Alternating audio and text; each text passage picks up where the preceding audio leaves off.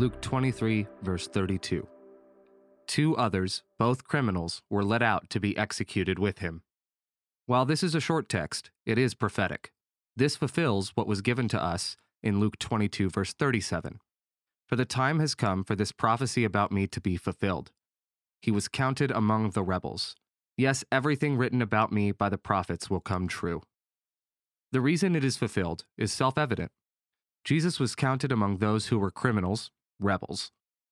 Although he had done nothing to deserve this punishment, he found himself there, between the criminals.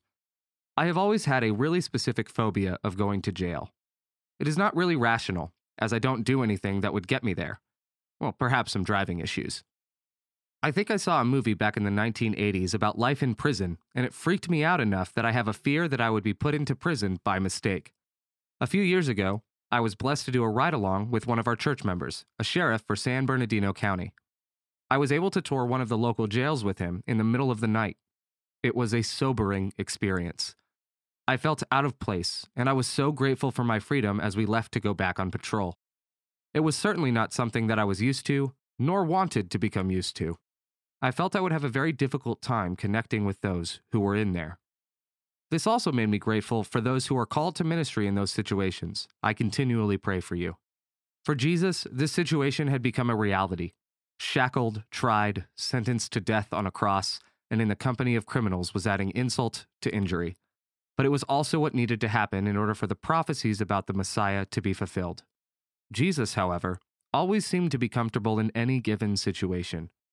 He was always able to keep his wits about him, but he always found a way to make each situation a teachable moment for those who both followed him and for those who wanted to cause him harm.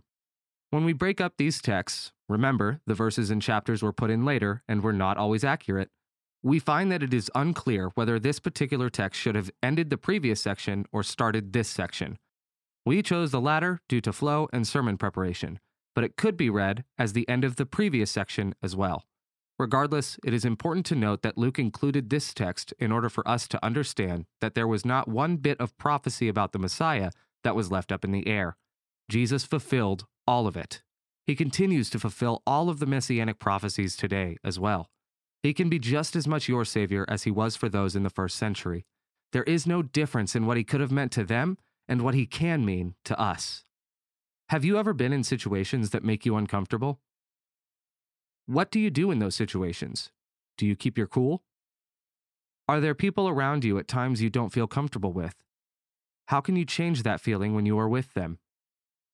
Have you ever considered how much Jesus fulfilled the Old Testament prophecies about the Messiah? It might be a fun exercise to see how he fulfilled each one.